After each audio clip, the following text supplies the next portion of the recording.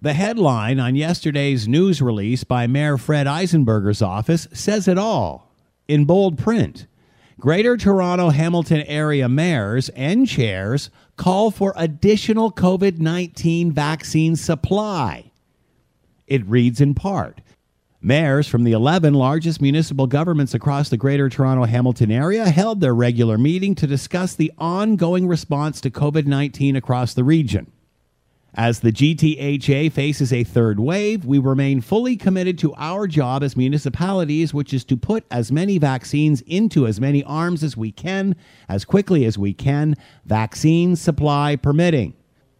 As much clarity as possible with respect to vaccine supply is obviously central to our ability to carry out this task. End quote. Again, if Canadians had an adequate supply of vaccine, all of the mass vaccination clinics would be up and firing continuously. Again, if we had an adequate supply of vaccine, we would not be debating who gets the shot first or delaying the second dose for up to 4 months.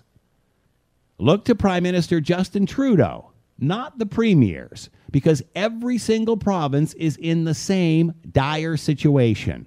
Not enough vaccine supply. I'm Scott Thompson.